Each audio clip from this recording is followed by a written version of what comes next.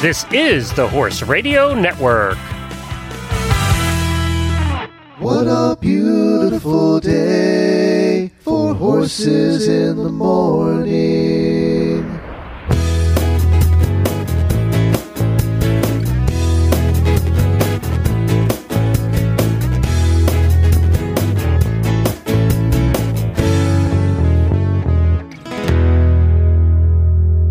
Well, good Thursday morning, everybody. I am Glenn the Geek from Ocala, Florida.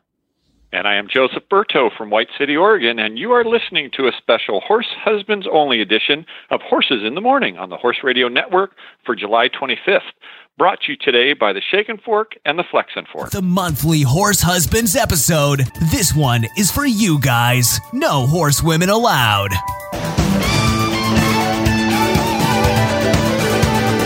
Well, welcome back, everybody, to the Horse Husbands episode. Joseph is back, and we are Hello. we're gonna have some fun tonight because on this Horse Husband episode, we are making an exception to our no horsewomen allowed rule, and we have Kara on to explain her engagement story to one of our past guests, Stan. So we're going to hear all about that. So if you're a lady listening, you don't have to feel guilty today. Not that you ever really do anyway, but you don't have to today. Despite our best efforts, we didn't talk about it. Yeah, we failed it. We failed, and she's such a sweetheart. I can see why he proposed. So it's nice. It's nice to get the dirt though on what really happened. So Kara's actually going to be joining us. Yes, a female voice on the Horse Husbands episode. Plus, it's time for Joseph to sit in the hot seat and to find out more about his horse husband origin story. I don't know how it's taken us this long to do this, but I am going to be questioning him. So listen in for today's episode. We have a lot planned for you. I wanted to also mention that tomorrow is the last live episode we are going to have for 2 weeks. There'll be episodes next week. Jemmy and Jamie and some special guest hosts are going to be putting episodes together. They'll come out in your feeds, but there won't be any live shows for 2 weeks till Jennifer and I get back from vacation. So next week there'll be new episodes, but we do need 2 weeks worth of really bad ads submitted by tomorrow. So get your really bad ads in today if you can. Take a look for some extra ones. Jennifer's going to need to put 2 weeks worth before we go on vacation. So we need some more really bad ads by tomorrow. Please do get them in. And now it's time for a very special guest. Well, as we said back in March, in the episode in March, we had a guest on, and his name was Stan. Now, Stan was not married. He was not a horse husband. He was a horse boyfriend. And our duty as dedicated long-term horse husbands on the Horse Husbands episode is to talk him out of this relationship, to have him break up and run for the hills. But apparently, Joseph, we failed again. We're not very good at this job, actually. We tried. We tried to open his eyes up to the reality of being a horse husband, and I just don't know. Somebody just wasn't willing to listen. We'll have to interview him again in 5 years. We'll see. 15. One, we'll see if they're still together, and two, we'll see how he feels about the horse husband thing again. Right. And we're acting like we don't have his fiance on the phone right now, and that's Kara. I know we're making an exception. She's a woman, and she's on the show, but we had to have her on to talk about this. Hi, Kara. Hi, Glenn. So, Stan was on in March. What did you think of his interview? Well, to be honest, I only listened to some of it because I felt kind of guilty. I know I should have listened to all of it, but most of what he said was true, and I was actually pretty proud of him for coming on and talking to you guys. Yeah, because I think he was a little apprehensive, wasn't he? If I remember right. A little bit, yeah. Yeah. So he did it, didn't he? He did. He didn't seem too nervous like I thought he would be. He's heard a few of your episodes, so he kind of had an idea, but... That's not what I meant, Kara. He went ahead and he did it. He proposed. The it part. Yeah, the it. He proposed. So what did he do? Tell us how he did it. Well, funny story. You guys didn't ruin it, but I almost did. Uh-oh. Yeah. So I have to start from the night before. I had just gotten off of work, and I work some like really crazy long days. As you know, I work at an equine hospital, so I leave at 4:30 in the morning. I get home at 7, just really long days. And as soon as I got home, he was trying to make plans to go to Cave Run Lake over in the Daniel Boone National Forest. And you're trying to go to bed. It's like, yeah. Yeah. I mean, the last thing I want to do is make plans when I get home, because I just want to go to sleep. So I was kind of just like shrugging it off, like, I don't know, just leave me alone, you know. So I went to bed and woke up, and he starts bugging me about it again in the morning. And I'm on like this really crazy hiking fascination right now. So I didn't really want to go to the lake, but I wanted to go to the Daniel Boone National Forest because it's the Shelterweed Trace Trail runs through there. It's a 300-mile long trail that I really want to do. So I agreed to go, and we drove out there, and I brought my dog. It was kind of funny because he's all trying to be sweet, and I'm just like sitting there taking videos of my dog in the water and just pretty much ignoring Stan and focused on my dog. Stan, get used to it. You have a whole lifetime of that coming. Just saying. You're right. Sorry, Kara. Yeah. Pretty typical girl right there. And it was really sunny and hot. I don't know if you have followed the weather in Kentucky, but we've been in the upper 90s, which is nothing compared to Florida, but it's still pretty hot and humid. Yeah. Yeah. And we had 2 towels, and he was like scooting over and onto my towel, and like his leg touched my leg, and I'm just like, oh, get away from me. Your skin's hot. Just leave me alone. I'm hot. I'm not in the mood. And like, looking back on it, I'm like, I just feel terrible.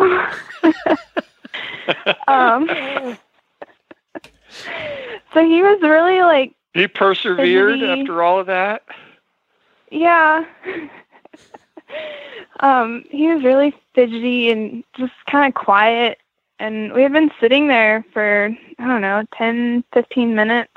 And I was just looking around. It was really scenic, you know, bright blue sky and the lake and the knobs, or they're not really mountains. I guess they're called knobs here. I grew up in Florida, so I'm still learning the terminology of up here. But it's just really scenic. And then I look at him, and he just looks like deer in the headlights kind of look. And jokingly, I'm like, wait a second, you're not going to propose, are you? Oh, my God. And he just God, looked you did at everything me. you could to ruin this. Couldn't have done more. You're not going to propose, are you? Are you? Because I'm going to say no if you do. Oh, my God. Yeah. So he's like, yep. And he like lifts up his hand, and he has the ring in his hand. And I'm just like dumbfounded. I don't even think I answered him right away. I was just like looking at him. And then I was like, is that real? And now that I think about it, he probably thought I meant, is that like a real diamond or whatever? But I meant like, is that a real ring? Because I don't know. I was surprised. And he was like, well. So I teared up. Not the most romantic lead up to a proposal. Yeah, he kind of failed on that one too. Well, did he ever say the words, will you marry me? He did. He Okay, did, good. yeah. Jeez. So had you talked about getting married? Yeah.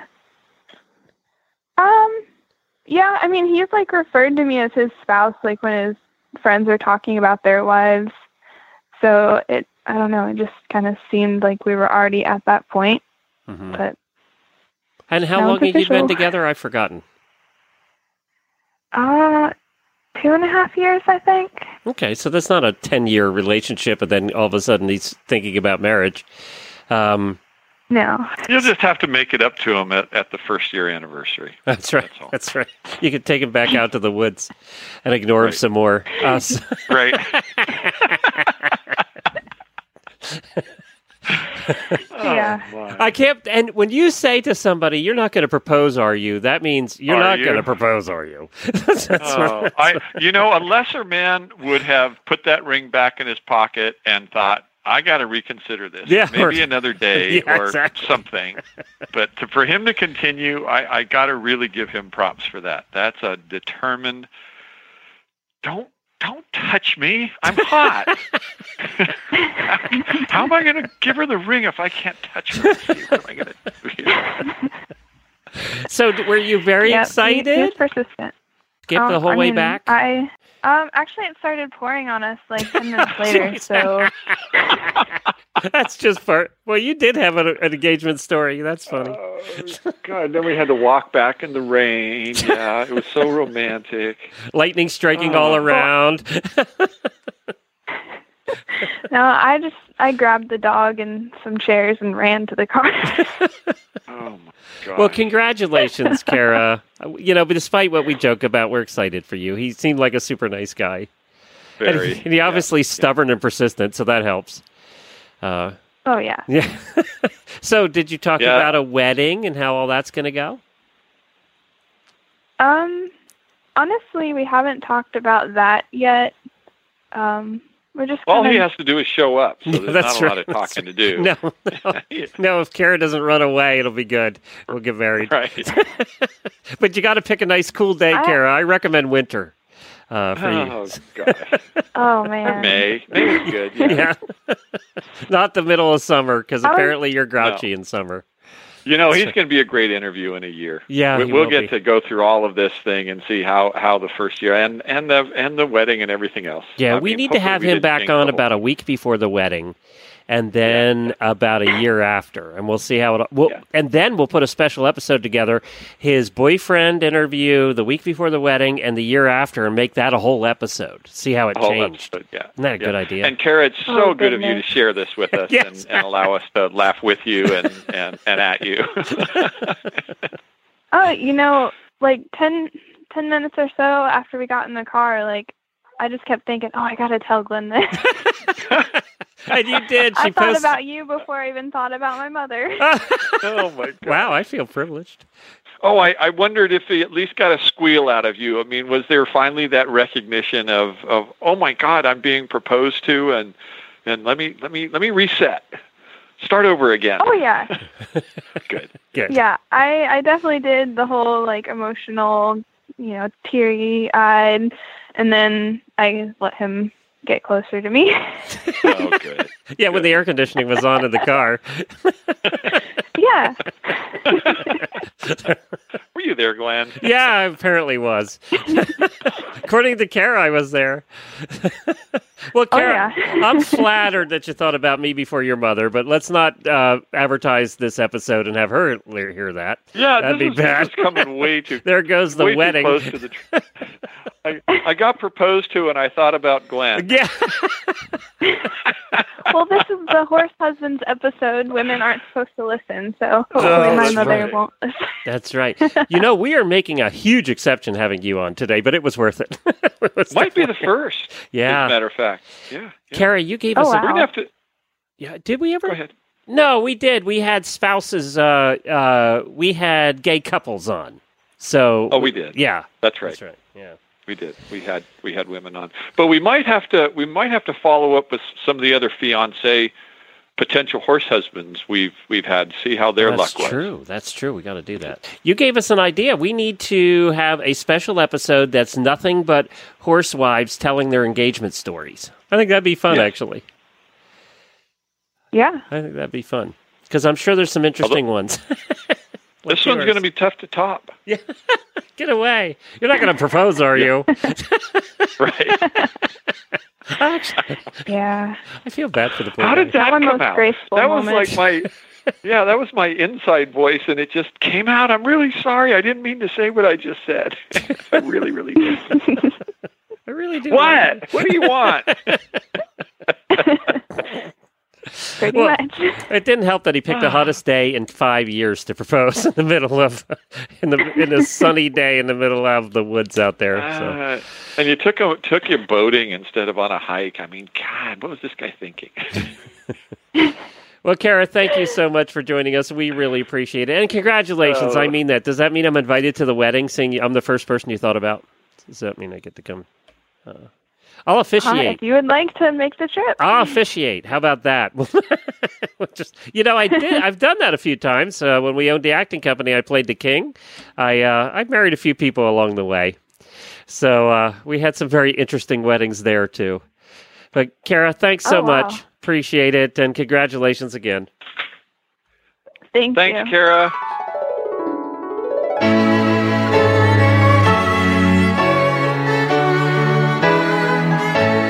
So, Joseph, after with Kara, I thought, I saw this graphic, this meme on Facebook, and I thought, this really applies to tonight's episode. It's the 5 reasons why you won't find a husband at the barn. And let's see if we agree with these, all right? Are you ready? I'm not even sure you would find a date at a barn, let alone a husband with these sort of reasons. If he's at the barn and hot, he's gay. That's kind of, and it depends on the discipline. That's that way more so than others. Well, I don't know. There's guys that are out there looking for husbands, so I don't think this applies 100%. That's true. If he's at the barn and rich, he's married. If he's at the barn, he won't be rich long. That's true. He won't be rich long. If he's at the barn and funny, he's 13. If he's at the barn and helpful, he's working. He's got a job. Yep. If he's at the barn, handsome, reliable, entertaining, and employed, he's a gelding. That hurt. Yeah, it does. All right, but before we get to your interview, let's talk a little bit about something that you invented. And I'm going to ask you more about inventions and how you got into that, too, in your interview. Sure. Well, most of the time on the radio show here, we talk about the shake and fork and the flex and fork. But did you know, Glenn, that we make other horse-related and non-related products? Yes, I did, but I don't remember what they are. Well, that's the reason why we send you to EQUITEMFG.com rather than shakeandfork.com, because it gives you a chance to see what else you might like. What products, you might ask? Well, like the forks, they were items that we needed on our ranch and couldn't find available for sale. And so I invented them here. For instance, how many of you have a vinyl fence? I mean, ours was great when it was new, but pretty soon the sun began to bake it and take its toll, and it became brittle. And we found the least push from a horse and snap. You had instant PVC splinters and a wrecked fence. You could remove and replace the board or even the entire fence, like I was tempted to do when my late stallion Conquest actually got impaled by about an 8-inch piece of PVC. But instead, I invented what we call the Equity hot wire stud, which is a small device that snaps into the post, and it allows you to easily slide a poly rope around the inside perimeter of your fence. And that's without drilling holes through the sides of the posts themselves. This actually will stand proud of the posts by about 3/4 of an inch, so that the horse is guaranteed to hit the poly rope before it hits the fence. Your horses will stay off the fence, and your fence will last a whole lot longer. We've sold thousands and thousands and thousands of them over the years. They only cost about $10 for a bag of 30, and we suggest putting on 1 per post. So this and other neat products, as well as the shake and fork and the flex and fork, are all available at equitymfg.com. So you can call me or give my wife Diana a call. Very good. equitymfg.com. So over the years, I just realized this last month, over the years, we have done special episodes where I interview the hosts, and we find out. We've done it with Jamie, and we've done it with Helena and a number of the others, Wendy and everybody. And we do an interview of the hosts to find out their life story, basically. So, Joseph, it's your turn today. I'm on the hot seat. Yep, you're on the hot seat. Yeah, you've interviewed me a couple of times over the years for special editions, but we've never really gotten to know me, which is kind of funny since I've been on it for 6-7 years now. I know, and you've had an interesting life when it comes to non-horses and horses. I mean, both on the horse side and the non-horse side. So let's start here. Where did you grow up? Where were you born? Well, I was born in San Francisco back when San Francisco was fun. And on the Marin County side, I grew up in a family of 5 children, and Mom and Dad. And my mom has actually been on the Horse Radio Network. I don't know if you recall that, but she's a horsewoman and has been for almost her entire part of my life. And so it's been interesting. You grew up there when the little farms outside of San Francisco didn't cost $20 million. Or even a tiny little teardown didn't cost $1 million. It was actually a great place to grow up. By 1976, when I left there, I was ready to leave. It had already started to go the direction that it was going, but nobody could have ever predicted that the average price of a house is $1 million. I know. Well, and the tech boom had just, if it was 76, the tech thing had just started coming into play, and San Francisco had just started being part of that. Do you know in 1976, the computer was the name of a person that computed? It hadn't even become a computer yet. Yeah. Well, that's crazy to think. Yeah, they called the NASA. Oh, remember the movie about the NASA girls? They were all called computers. The ones that did the calculations and everything. Yeah, it's fascinating. Well, I never thought I'd be nostalgic for the 70s, but as, the older I get, the more I think about the muscle cars, the more I think about the time, having more free time and stuff like that. It actually was a better time than it seemed back then. All right, now you're just sounding old. Joseph. I know. Well, but once again, I was broke. I mean, I was making $1.80 an hour at a Chevron station. Yeah, so I was making the $1.80 at a diner, so I know the feeling. Right. So, Joseph, what did you said your mom had horses? Did you have a little farm there? My mom, they still have it. They have a couple of acres. Oh, really? And originally, my mom, just like almost everybody, there was just a horse that she rode and rented. And then when we moved to a little bigger place that had a backyard, then she got a horse and eventually a pony for my sister. So there was 2 horses most of the time. But I had no interest in riding. The old saying about they bite at one end and kick at the other, and there just wasn't, uncomfortable in the middle. There wasn't a place for me for horses really in my life. What were you? I was around them. Were you in sports? What were your interests in high school? Nope, I was a nerd. I was a nothing. I was the poor guy, 4'9" as a freshman that just kind of crawled along the edges of the little hallways and didn't want to be seen. Tried not to get beat up. Tried not to get bullied, and basically I escaped. The things that I was best at, oddly enough, I got terrible grades in shop and drafting and all that. So at high school, there's no good memories. It just was, other than my bride was there, but beyond that, it was not a pleasant place. I can empathize with young kids struggling in high school. Yeah, I used to, because I was the really, really, really skinny 6-foot kid. So, the nerdy one with glasses. And, I hated late bus because I did play a couple sports, but I hated late bus because, the football players were on it and they loved to pick on me. So now, did you go to college?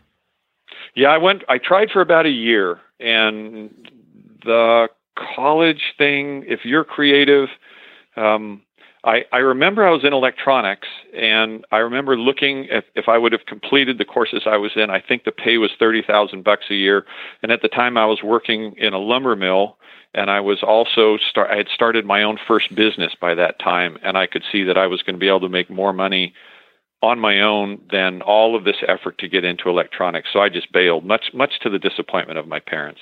I have very, very successful brothers and sisters because of college, but it never worked for me. So no, I bailed. What'd you do then? I guess I was just, first thing I did was go up to Tahoe, escape from the Bay Area, and worked at, at lifts, ski areas, things like that, drove a grooming machine and worked for a snowmobile company. And then one day the head of Polaris gave me a phone call and said, "Hey, are you interested in becoming the snowmobile dealer for Lake Tahoe?" And I said, "Well, I can't. I'm working for the snowmobile dealer." And he said, "We'll take care of that. Are you interested in?" And it turned out that they were looking for somebody to make a change, and they offered it to me. How old were you? I was pretty young. Yeah? Yeah. I would say maybe 22. And all of a sudden, I was a Polaris dealer and a chainsaw salesman, and I was still working full time at the ski area, and then working the snowmobile thing during the day, and the same thing in the summer. I was logging in the morning and then trying to do the chainsaw business. I mean, I have been incredibly driven and a workaholic my whole life. So you had a good, I mean, if you're going to be a chain or a snowmobile dealer, do it at Lake Tahoe. That's pretty good. Yeah. Yeah. And I had a jet ski rental business from the very beginning. So at Donner Lake during the summers, I rented jet skis, and then it moved to Lake Tahoe. So up until the time I was 25 or 26, it was a really fun, good time for a young man, at a ski area. And in the middle of this, I invented a spring that went in the clutch of a snowmobile. There was a specific problem. And the money, I called it my milk and cookie money, because the money that I made from that, I didn't put into the bank. I put it into a mayonnaise jar. And at the end of the year, I had more money in that mayonnaise jar from this spring than I had from $1 million worth of sales of snowmobiles. And the light bulb turned on. And I thought, gosh, I need to invent something to sell in the winter time or in the summertime, because we're going to lose all of these spring sales in the wintertime. And that's when I came up with the chainsaw filter that we still sell today. And so that little spring was your first invention? It was the second one. The first one was not something I was ever able to market, but the spring was the first thing that I took out the little 1-column-inch ad in a trade magazine with an 800 number. And you know how you look like a real business when you had an 800 number? Yeah. You paid extra for that too.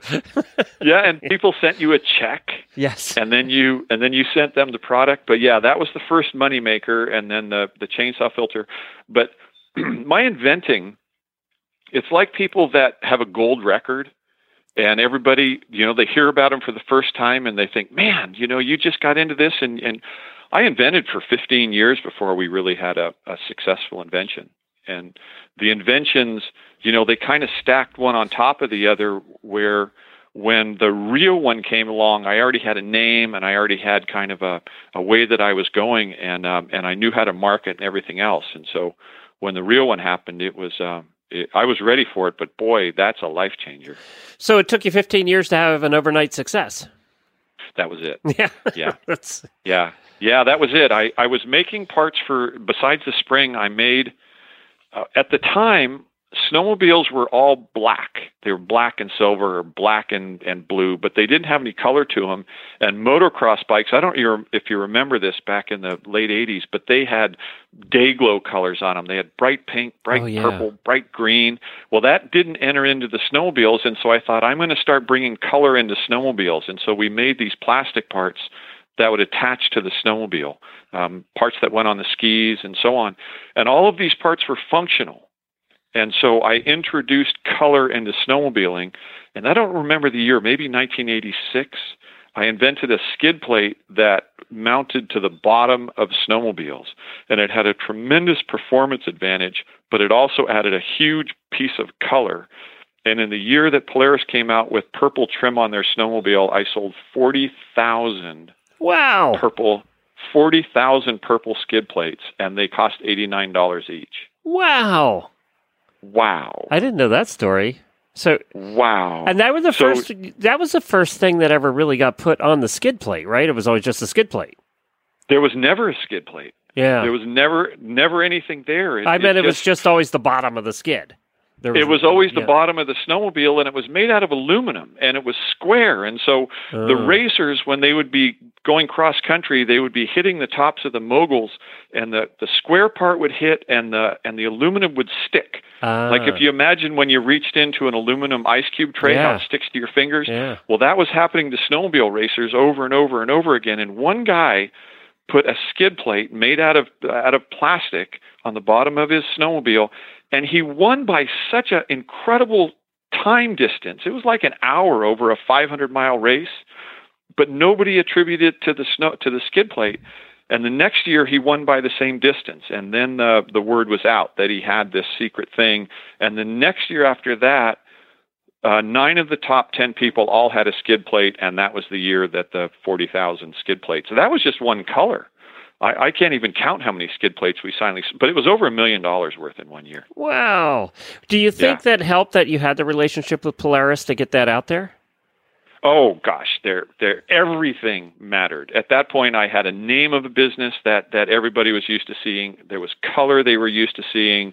Polaris knew who I was because of the spring, and we were supplying springs to winning snowmobile racers already by that time, and everything mattered. At the same time, Glenn, I was going to the bank prior to that one there, and I remember I had $500 in the bank, and I had $5,000 worth of bills. And I thought, do I pay a bill or do I eat? I was so broke at the time, and I walked into the little office that I had at the time, and there was a fax there from Polaris Industries, and I looked at the fax, and it was for $10,000 worth of skid plates. And I literally levitated. I could not believe this piece of paper in my hand was changing my financial world by 2,000%. I had nothing. And so it was perhaps a month later that I came in and there was another order from Polaris. And it was for another $10,000. And I was happy, but you're not as happy as you are the first one. And somebody went over and looked at it and they say, "Did you see the fax?" And I said, "Yeah, it was $10,000. I said, "You didn't look at the fax." And I looked at it, it was $100,000. Okay. Wait, I have $500 to my name, and I have $50,000 or $60,000 worth of plastic to have to buy. Well, I was going to say, how because that is the problem. You get those orders, but you don't have the money to fund them. How do you do it? How do you do it? Well, you have to find an angel investor. And so I found a guy, I think he charged me 50 or 60% interest, yearly interest. And I thought if I pull this thing off, I'm only going to have to pay him for 4 months. And that's kind of the way it worked. And then I took the profit from that, and I made the next order and the next order and the next order. And it went for 2 years. And at that point, the profit was so great that it was so obvious that it was, I like to just say kindly, it was borrowed without asking my permission. And that was the end of that. And it went from this massive success to everybody else making them. But Glenn, I knew that gold records, most people that write songs only have one hit song.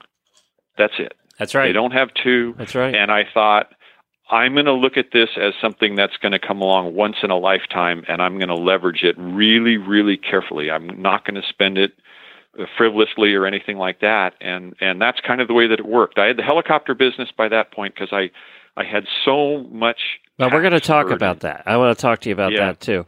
I got to ask you a question though. In this time when you were like Mr. Stud up there at Lake Tahoe, did all of these jobs and the Polaris dealer and all that? Were you finally able to attract women? Oh God, Glenn.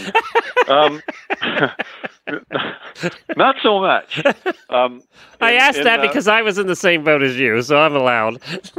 Yeah, no, it really didn't. The nerd phase never really hit, and in fact, I was flying for DHL at that time as an onboard courier, they called it, which is where your baggage was more valuable than putting freight on an airplane to take it to Europe. And at the time, checks and stuff like that were sent overseas, right? You had to send them over. The bank stuff had to get sent over in order to be redeemed. And so I would be the courier for probably 100 bags, 40 or 50 pound bags that would go to Hong Kong or whatever. And this one particular trip, I went over to Asia and went to Thailand, crashed a motorcycle, wound up in the hospital, and 6 days later, I was married to the nurse. And I have no idea what happened. It was just one of those. It was one of those moments in life, and my wife calls it my practice marriage, and she was right. And I was young, and we went through that for quite a few years, and eventually I wound up. I'm just going to say starting over and winding up in Oregon, and there's wait a minute. You can't go past that whole thing because I didn't know anything about that whole thing. So, did you live there, or did she come over here? No, she came over. Remember, it was a lot different time back then, and there wasn't the immigration issues. And she came over, although she bless her heart, she didn't have this wanting to come to America thing or anything like that. She really was pure of heart.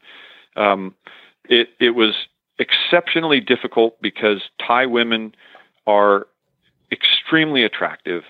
And if you're an average guy and you're with an extremely attractive girl, the men can't stop themselves from approaching an attractive girl. I didn't know this at the time. And the bigger, how better would deal, we? We were the nerds. yeah, the bigger, better deal kept showing up. And I would be sitting at dinner with her, and a guy would walk up and start talking to her like I wasn't even there. Or I would go out to the car, and there would be notes on the windshield, to her. Oh my Things God. like that. And eventually, you're just an average working stiff, just getting up early in the morning and working. And as she put it, that I worked full time and we had a worse life than she had when she was in Thailand. So eventually things take their normal course. She's done well in life since then, and so have I. So there's no hard feelings, but did she stay or did she go back?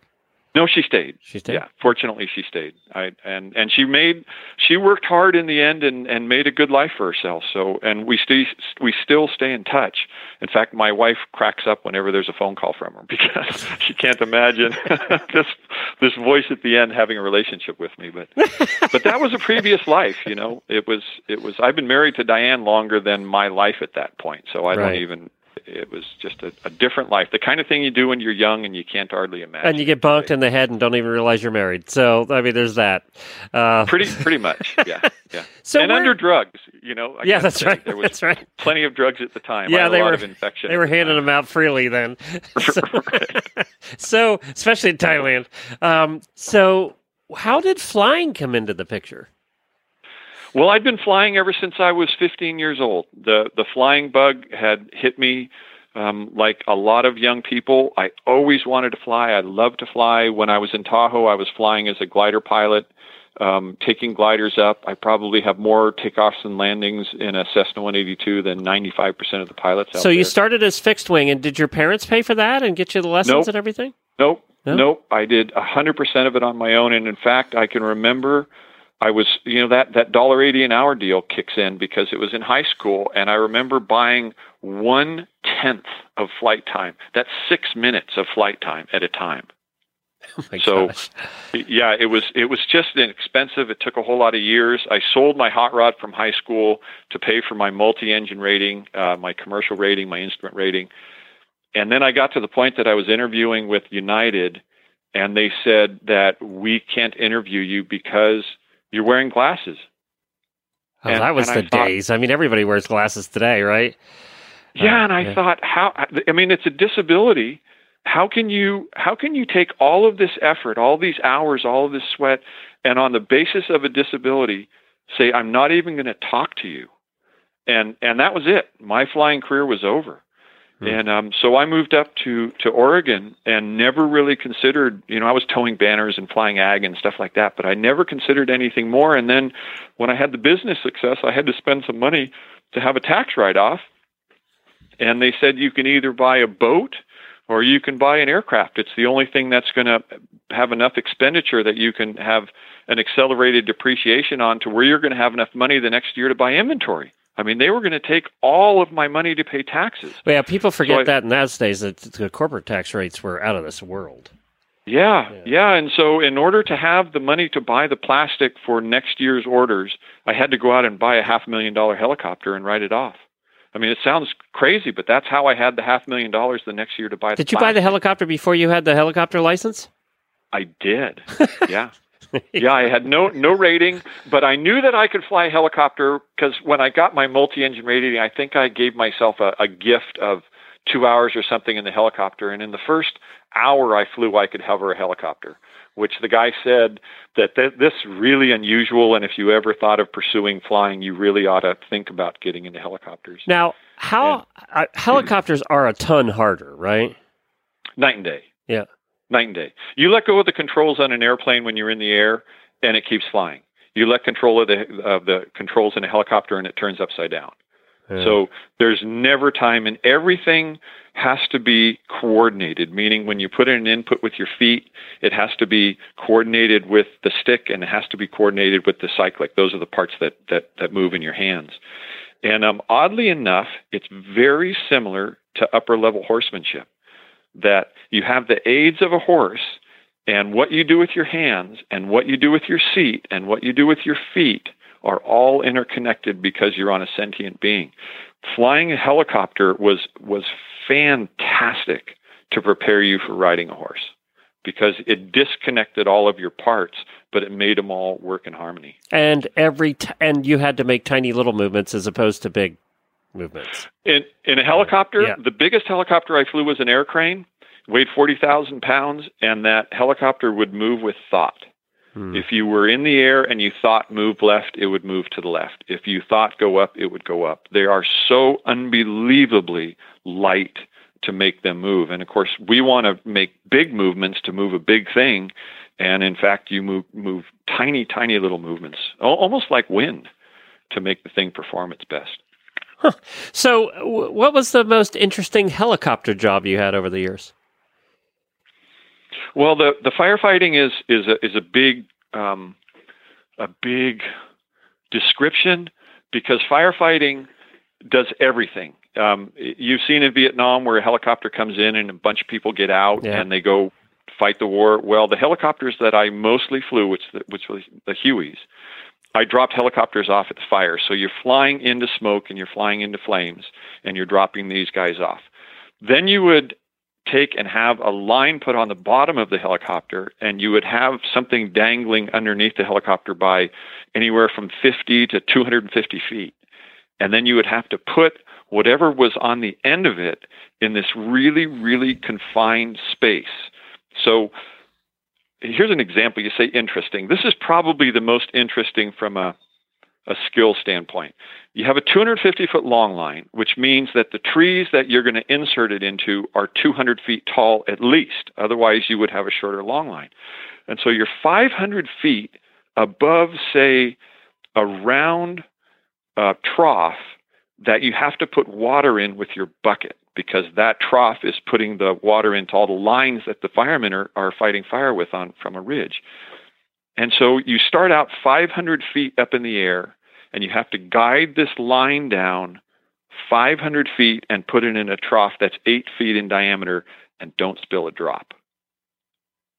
And it's so difficult that I would literally be out of body watching myself fly the helicopter, amazed that this thing would somehow wind up in the middle of that trough and all the water would go into the trough and then I would lift out, and you would do it over and over and over again. And of all the things I miss about not flying, it's having a skill that so few people have and not being able to do it anymore. It's frustrating to have worked so hard for that skill and then just say, well, I got to walk away from it. But that's life. Yeah, we've all done that with numerous things over the years, haven't we? So now you knew your wife in high school, but she wouldn't date you because you were hiding in the corner? No, she wouldn't date me because she had a mean boyfriend who beat me up.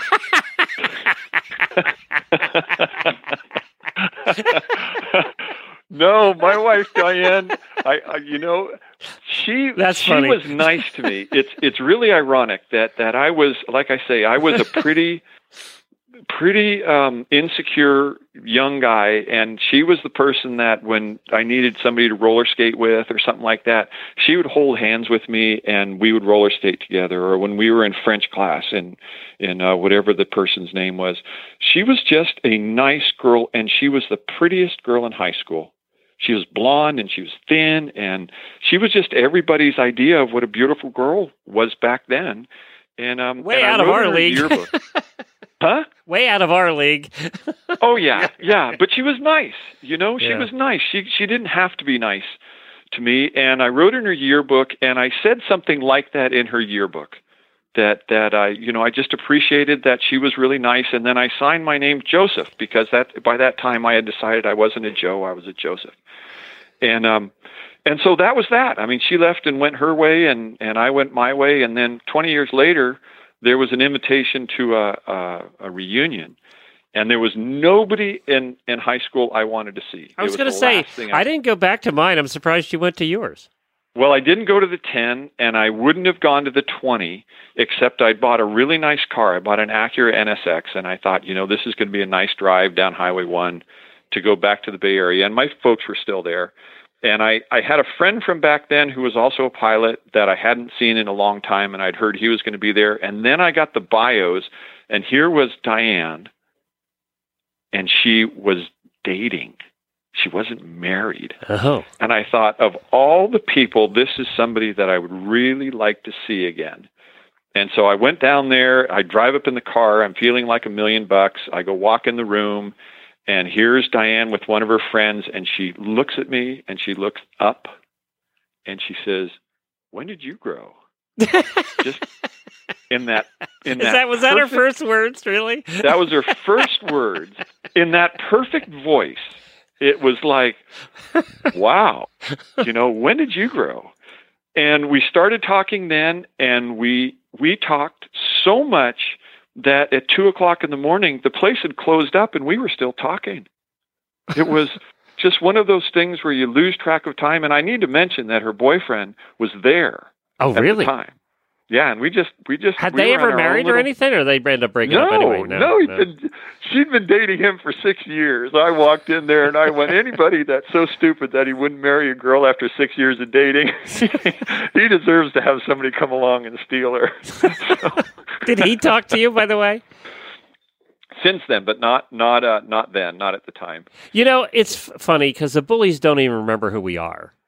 Well, he wasn't a bully. He was a nice guy. He was a firefighter. He had all the kind of things that a gal would see as a good. The bully's long gone. He got into trouble, and actually, I think he's a cop now, which really suits him fine. But no, her boyfriend was a nice person, and he didn't appreciate the horse thing. And now, as a horse husband, and talking about what a commitment it is and how difficult it is to find a place when you have a relationship with a horse person, I can see now how a guy wouldn't do it, that you wouldn't marry a horse girl because it's really, really tough. Well, and you don't know what you don't know, right? I mean, that's the thing when you first get in with the horse girl, you don't know what you don't know. You don't, but when I went and visited her, I knew that Diane had been into horses ever since high school. She paid for her horse love by having a horse ranch at 14 years old. Oh, wow. She leased a piece of property. She saved up her money and bought stalls and rented out stalls to people at 14 years old. Took care of their horses, the whole 9 yards. And I admired that about her even way back when. And so all these years later, she still had the same ranch. And I went up there, and her horses loved her. Her horses ran to see her. The kindness that she had toward her horses and the care that she felt for them. And I thought, anybody that treats animals this good is somebody that I want to have a relationship with. And 6 months later, we were married, and I couldn't wait. So the horse thing to me was a gigantic plus, and the horse thing to her boyfriend was a gigantic negative. And so that's kind of how it happened. And then I bought the ranch for her, and I mean, she was smitten. Now, I didn't know what I was getting into, but it's been a good ride. So you ended up actually getting into horses. Let's talk about that a little bit. You ended up riding and really being more involved to the point where, because you're a chronic business starter, you actually were running tours and things. So tell us about that. Well, I didn't ride with Diane much to begin with. I mean, I was aware of horses and I liked horses, but I didn't ride.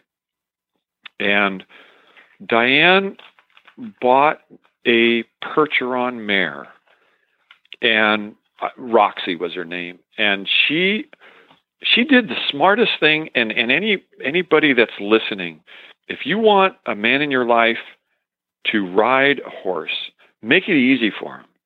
And like when I wanted Diane to go for a ride in an airplane with me, I didn't make her wax the airplane or check the tires or start the engine or anything. I just said, just come flying with me. I'd open the door for her, put her in, put her seatbelt on. We'd go somewhere fun. Well, she said, you don't have to do anything. Just go ride. And so I would get on Roxy bareback, and Diane would lead the horse, or I would have one rein or two reins, and we would just go out and have fun. And Roxy, the back of a Percheron is so big that I was having such joy riding that horse and laughing so much that I'd be sliding off the barrel of this horse, and she would hunch her shoulder and push me back up into center. That was my introduction into riding. It wasn't pick up manure. It wasn't clean the feet. It wasn't brushing. It wasn't anything. It was just joy. My first horse was a Percheron. I get it. Yep. And so that's how it started. And then Roxy, trying to put this invention thing and make it a quick story, but Roxy would push her way through anything, including vinyl fence, to get to the oats that I was growing. And one day she'd pushed her way through a field fence. And it was early in the morning I saw it, and instead of putting the field fence back up, I just took a piece of vinyl and I took some baling wire and I just wired it in place. And the next morning, she hadn't gone through the vinyl. She went through the field fence again. And my brain went, wow, there's something mental about having a white board 4 feet high versus a bunch of wire. And so I began to put white vinyl using baling twine on all of the field fence, and they never went through it. And so the first invention was a box that allowed you to mount this vinyl top rail onto a T-post. One, it protected the T-post. Two, you could put a hot wire on it. And three, the horses didn't go through it. And we went to Equitana that year, and it was given the red, white, and blue Best of Show ribbon at Equitana. And so the first invention that I had for horses was really, really well received by the industry. And we kind of went from there. But we went to so many shows showing off this product that I began to watch other horsemen ride. And we were down at the Sacramento Expo, and I watched a guy named David J., and you probably know David's name, because David was the head of the Medieval Times shows. Yes. And when that person, I get goosebumps just thinking about when David J. rode, it was incredible. It was joyous. There was no force. There was no coercion. You couldn't even see him move. And yet this horse is happy and attentive and moving. And I thought, I want to ride like David J. And that was the beginning of my desire to become a horseman. And my wife just happened to love Andalusian horses. And so, long story short, she wound up giving me Conquest, the black Andalusian stallion that I was able to own for his entire life. And I went over to a facility in Portugal to see what this Andalusian riding was all about, met one of the riders at the Portuguese riding school and invited him to come over to our ranch. And he did. And after 2 weeks here, he told me that I rode so badly that I was going to have to come to work for him. He said I was not. He didn't mince any words. He said it's just not going to happen. You're not going to be able to learn to be a horseman if you don't come to Portugal and come to work for me. And so it was maybe May of that year or April that year, I packed up a suitcase and I went to Portugal and figured I'd be mucking stalls. And that's how I got my start in riding Andalusian horses. And actually, it was Lusitanos at the time. But unbeknownst to me, what he had been looking for was a student that he could put on the show horses that he could train in the way that he wanted them trained. He didn't want somebody that knew anything. He wanted somebody that came completely clean. And that way the horses could be ridden in a way that he didn't have to detune or retune them from somebody else bad riding. And so I got to ride, I'm going to say Lipizzan quality horses right from the beginning. and everything that you dream about doing, the piaffe and passage and half passes and flying changes and even caprioles. I got to do all of that from the very beginning. And he was smart too. He didn't want to retrain anybody. He wanted to train you right from the start. You didn't have bad habits. You didn't have any habits. I mean, I had nothing. Yeah. I just had kindness, and I had apparently, he said I had a really good seat. And the other thing was that the whole 2 weeks that he was here, he tried to get me to be able to tell when the horse put its tongue on the bit. And through the reins, I had to know when the horse took the bit. And after about 2 weeks, I suddenly knew when the horse was engaged. And it wasn't with me pulling on the reins. It was with the horse engaging the bit. That little sliver of touch was something that he said most people have never felt. And I felt it in 2 weeks. So we thought that there was something to work with. And that's how it started. Well, after I learned that, I thought, I'm going to start a business to send people over to Portugal to have this guy teach them. And he was basically a starving student. I'm a starving owner. They were making money by having him train horses.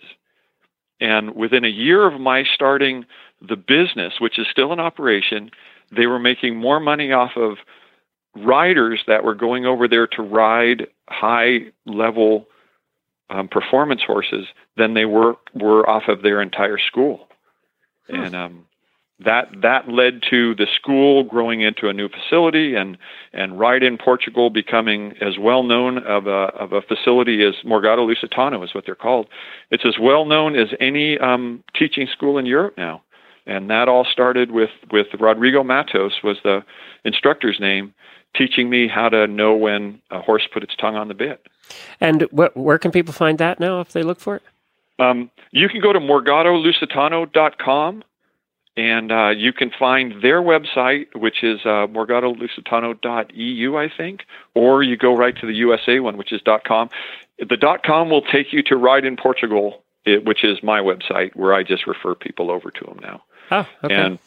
And it's an old website. I haven't updated it in quite a few years, but the gist of it is still the same, that you're going to go to Portugal, you're going to ride on highly trained horses, and you're probably going to get to feel movement such as flying changes or piaffe passage that you will never get to feel over here because the horses just aren't trained well enough. And the horses over there will ignore all the wrong aids and listen to the correct aid, and allow you to get the muscle memory so that hopefully when you come home, you're going to know the beat, ka-ching of a flying change. And once you know that, and you know when the horse is in the motion, suddenly your horse will start changing for you.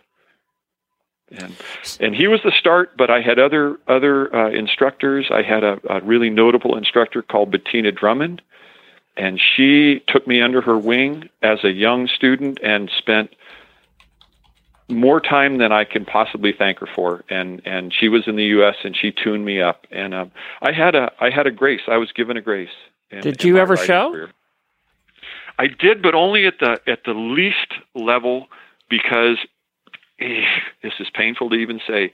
Right when I was at the peak of my physical ability and my mental ability, the crash happened.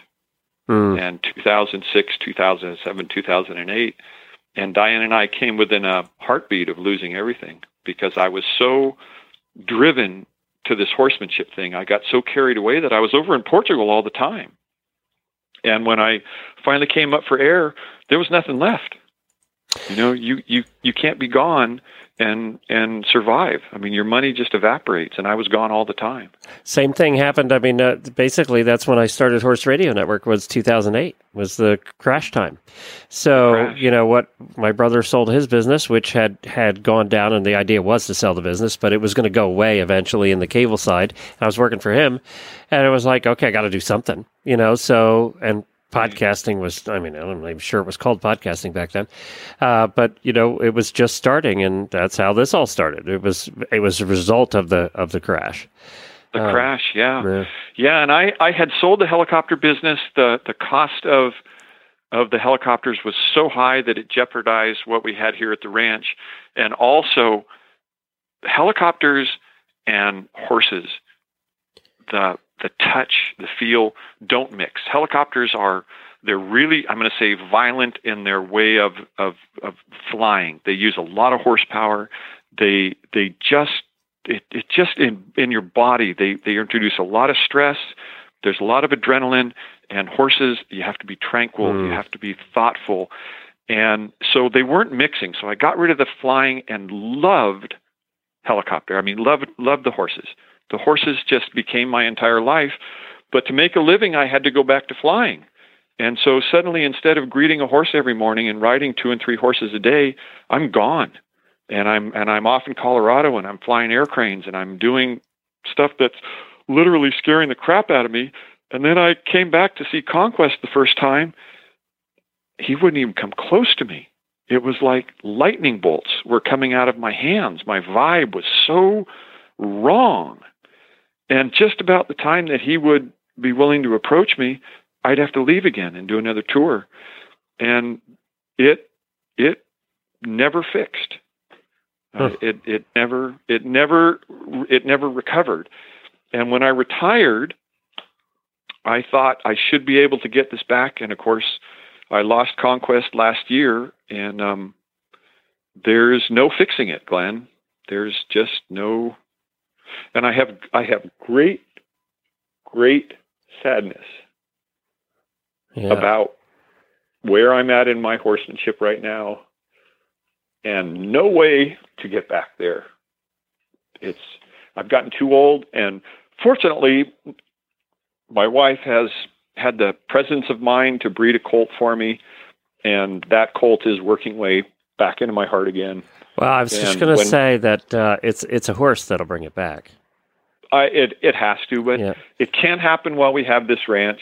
It has to happen when the new one, and I'm just 100% focused on building the new facility so that I can stop working and start riding and have that relationship with a horse that I had once upon a time, Glenn.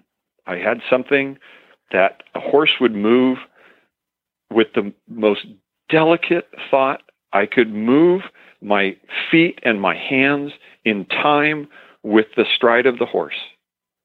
I could do stuff on a horse that you couldn't imagine unless you were watching it, because I wasn't doing anything. I got to bring out my inner David J, and I had a horse that was so magical to get on. He loved to play. This horse, he would do anything for me. But I think I can get there again. I just have to get to that place. Well, and it has to be the horse too. It has to be the right horse. And I do believe that. I believe the horse finds us. I think, if this one isn't the right one, there will be one that will be the right one. But it has to, you're right. You have to be at the place, and the horse has to be in the place. You both have to be in the place at the time. There's to find that we live in a frantic world right now, and our world is diametrically opposed to horsemanship. So trying to lead an internet life, an internet pace, texting, a instant gratification, and also get that connection with a horse, I don't see how people do it. I don't see even how it can be done. And so these women that are out there that dedicate themselves to horses at the expense of everything else, including J.B. Jennings, I might add, there's a reason why they're so passionate about it, is because it's the only way to make the connection. And if you're a horse husband and you appreciate that and support that, you're going to have a grounded partner in your life that there's no other way to get there, I don't think. That there's that saying about the inside of a horse is good for the outside of a man, or vice versa. It's absolutely true that there's a spiritual, sentient connection between horses and humans, but you sure have to live it in order to realize it and appreciate it. And I'm going to get back there again. I'm going to be doing that again. It's just going to take time. It's why I retired, or probably the biggest reason I retired is from flying, is that I knew I was going to get too old to ride. And I knew that this connection with horses was going to take 4 or 5 years to happen again. And if I started at 65, I wasn't going to be able to get there again. I can't wait till I'm 70 to try to ride, upper level dressage stuff. It's impossible. You're absolutely right about the horse. It was actually what really got me into horses. Jennifer had a lot of horses. I mean, she was an inventor and had a lot of students, and there were a lot of horses around. But she knew that I tried riding. She tried giving me lessons. That didn't work. It wasn't because of her. It didn't work because of me. And I just wasn't interested in riding. She was smart enough to see that. And then she said, "You really should try driving. I think you'd like driving." And, she was willing to give that a shot. And then we found this horse at the auction, $90 by the name of Piper. And we named it Piper. And Piper ended up being my life horse, my life pony. And I drove that pony everywhere for the next 15 years. And the pony was 35 when we retired her. She lived to 45. But she drove to 35 and was like she was 12. It was just, she was just that good.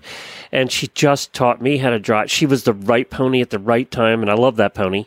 And, it took me till Scooter, actually, and I've owned a couple of horses in between, but, I didn't love those horses. They were horses, and they were fun to have around, but I didn't love those horses like I did Piper. And now Scooter anybody meets Scooter, you know why you have to love him, because he's just a nut.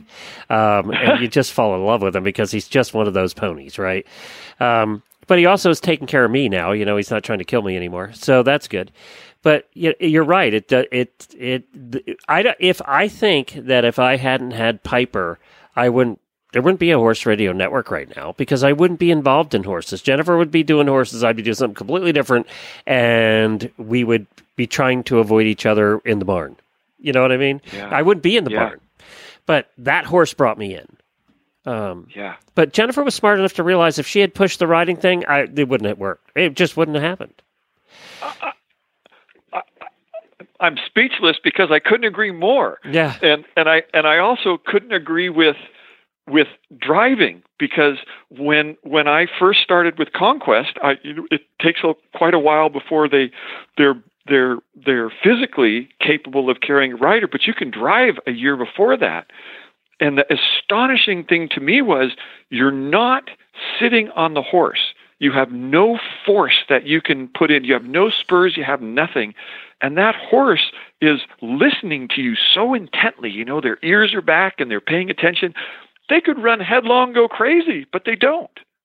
They're listening for your bravery, right? Because you're going down a road and they're scared of all this stuff all around you, but you're not. Well, and it's interesting because a lot of people don't realize that. It's funny because they see drivers always talking to their horses and they think it's just cute. Nope, that's how you're communicating right there. Yeah. Driving is great. And another thing I wanted to mention, because I think it was a show or two ago, but you asked me the question, and it was, if heaven exists, what would you like to hear God say when you arrive at the pearly gates? Yeah. And what I would hear, and I think that this is going to happen, is that Conquest would be there, and he would forgive me, and he would say, I'm ready to go. Let's go ride. Because this new horse, there was a lot of mistakes that I made with this horse that I didn't realize at the time. It took a lot of training before I'm going, God, I can't believe that I was doing that with that horse. Of course, he forgave me at the time. But with this new horse, the exact same situation is happening, right? It's a young horse. And I think to myself, back then with Conquest, this is what I did. And now with this different knowledge, this is what I'm doing. That I learned differently. And you with Scooter, you say he's a nutcase, but you're not reacting to the nutcase because of what you learned. Oh, if I had gotten horse. Scooter 20 years ago, I wouldn't. That wouldn't have worked. Exactly. No. So that's why I have the belief that horsemanship for me can happen again, and it doesn't have to take 10 or 15 years. That the stuff that is inside of me is still there. I'll be able to find it again once I'm in the correct space to be able to access it. I'm just not there yet. And so when we have a crazy show where I talk about raising a barn up in the air and building this and it's doing it all for my wife, it is. But at the same time, there will be an arena, there will be a round pen, there will be all of this, and there's also going to be the most beautiful place to be able to take a horse and introduce movements like half passes or shoulder ins naturally because of the trails and because of the shadows and stuff like that you can work with. So, yeah, it's all going to happen. It just can't happen tomorrow. It's going to take a little longer. And on that note, I think it's a perfect place to wrap. Joseph, I've learned so much about you tonight. And I've known you for a while, but I've learned so much about you. But let's tell everybody, let's finish with where they can find another one of your inventions, and that's the Shake and Fork and Flex and Fork. Yeah, you can go to EQUITEEMFG.com. You can read a little bit more about me. I think there's some about there, and there's an old website, my website, which was josephberto.com, which I did back when I was trying to introduce people into riding and trying to explain that special part of riding. Most people don't get it, but I put it down anyways. So anyways, go there, talk to my wife, and find our products. They're all good things. Thank you, Joseph, and don't forget to get your ads in for tomorrow and for next week, actually. We have to get them in early, so head on over to Craigslist, and now that Facebook has cut out selling horses again, head over to Craigslist and find some really crappy ads over there. Send them in to Jennifer at horseradionetwork.com. And if you submit them and you read them yourself, then you get double the entries into the drawing for the prizes. So you definitely want. And besides, Jamie and I, by Friday, we really don't want to work that hard. We'd rather just listen to you guys work that hard. So send them in. It's just a lazy thing. That's what it is. Right. And it's also fun to hear your accents. We had several from Australia, New Zealand, and recently, so that's been fun too. Thank you, Joseph. They get a bonus point, right? What's that? Yeah, that's right. They get a bonus point for having an accent. Because I could listen to them all day. Well, Right. Joseph, thank you so much for doing this, and thank you for being in the hot seat and for really opening up about all of that. I'm going to have to put a tissue alert at the beginning of this. Oh, that's all right. Thank you, It's Joseph. all from the heart, Glenn. All right, take care. Don't forget, spay, neuter, and geld your horse.